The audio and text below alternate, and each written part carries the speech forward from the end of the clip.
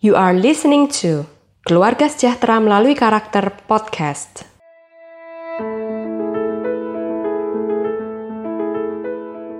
Dia mencoba jelaskan kalau dia belum siap secara mental dan finansial ke calon mertuanya. Tapi si ibu pacarnya ini terus mendesak, katanya kalau misal nggak dilamar sekarang, nanti keburu bosen dan putus. Si ibu itu sepertinya khawatir kalau anaknya nggak nikah-nikah padahal usianya sudah 30 tahun.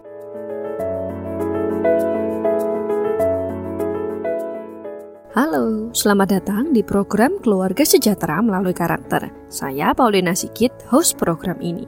Dan di episode ini saya akan membahas tentang para pasangan yang belum siap untuk menikah tapi disuruh nikah sama orang tua atau calon mertuanya.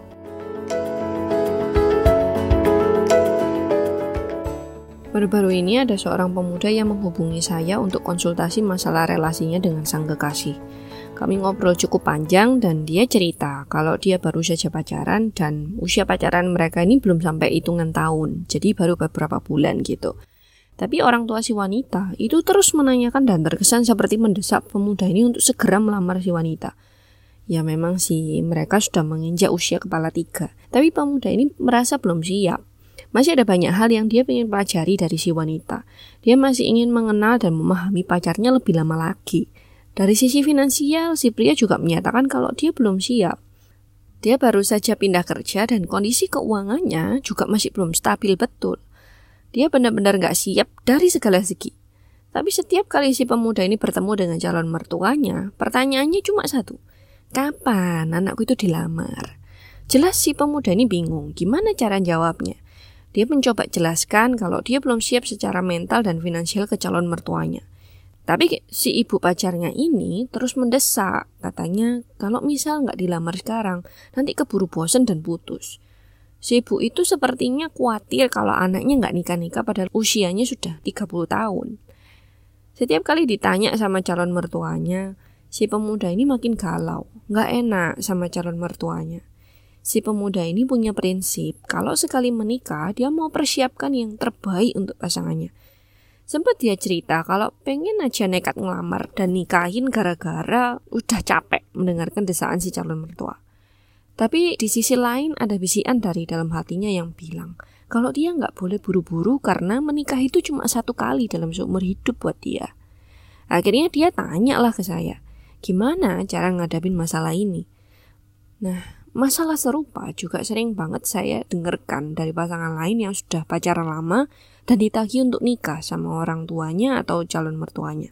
Ada yang akhirnya setelah menuruti apa yang diminta orang tuanya, curhat juga ke saya. Kalau ternyata mereka nyesel, kenapa kok waktu itu ngikutin apa katanya ortu supaya nikahnya cepet.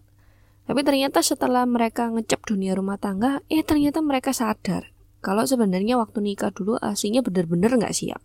Bahkan ada yang sempat mikir untuk cerai karena ternyata nggak paham betul pasangannya seperti apa. Saya juga pernah dengar kalau ada pasangan yang malah gara-gara nikah terpaksa ini terus baru jalan 2-3 bulan tahu-tahu udah cerai. Saya sangat paham kenapa sih para orang tua itu mendesak anaknya agar segera nikah setelah anaknya pacaran sekian lama. Mungkin sebab utamanya adalah dari sisi agama dan moral serta dari sisi sosial. Kalau dari sisi agama dan moralitas, saya bisa paham bahwa para orang tua ini takut kalau anaknya melakukan tindakan zina. Kan emang kalau pacaran itu kalau nggak waspada, sangat rawan melakukan perbuatan zina ya kan. Makanya disuruh segera nikah, supaya jangan sampai anaknya yang berdosa. Kalau dari sisi sosial, psikolog Heri Widodo menyebutkan bahwa urusan menikah ini juga sangat dipengaruhi oleh masyarakat.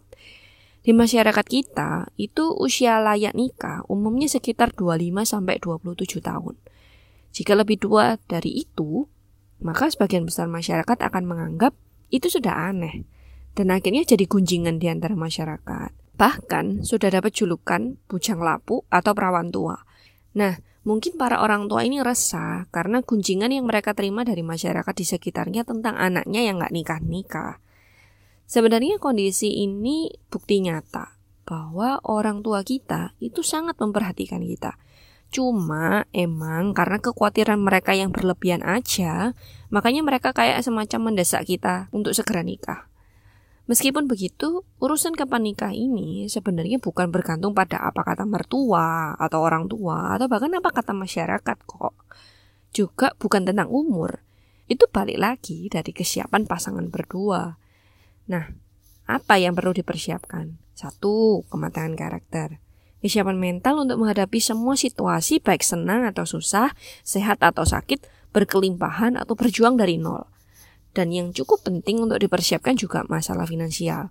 Karena meskipun bukan yang terpenting dalam rumah tangga, kesiapan finansial itu tetap penting. Khususnya untuk biaya operasional sehari-hari yang bukan lagi untuk 1 orang, tapi 2 orang. Ya kan? Nah, jadi kalau kalian merasa belum siap dalam semua hal tadi, ya lebih baik jangan nikah dulu. Jelaskan alasan logis kalian dengan hormat dan sopan pada setiap orang yang menanyakan kapan kalian akan nikah. Jelaskan bahwa kalian sedang mempersiapkan diri untuk masuk dalam hidup rumah tangga yang ternyata nggak gampang.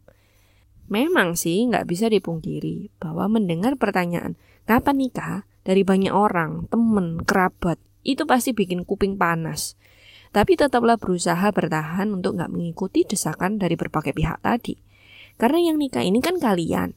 Dan kalau terburu-buru dan tidak mempersiapkan karakter, mental, dan keuangan seperti yang saya jelaskan tadi, nanti kalian sendiri loh yang bakalan sengsara setelah nikah dan bahkan ada yang sampai beresiko cerai loh.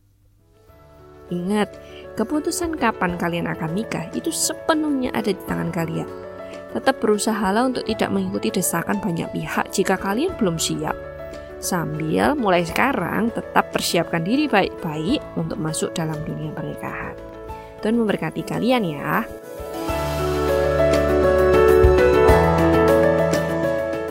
Terima kasih sudah mendengarkan podcast Keluarga Sejahtera melalui karakter. Kalau kamu merasa dapat inspirasi atau merasa tertolong dari podcast ini, apakah kami bisa minta tolong? Tolong bantu kami beri jempol atau likes dan beritahu orang lain tentang program kami ini, supaya makin banyak pasangan dan keluarga yang bisa merasakan damai sejahtera melalui karakter. Oke, sampai ketemu di episode berikutnya ya. Yuk kita sama-sama belajar, bertumbuh, dan berbagi menjadi keluarga yang sejahtera.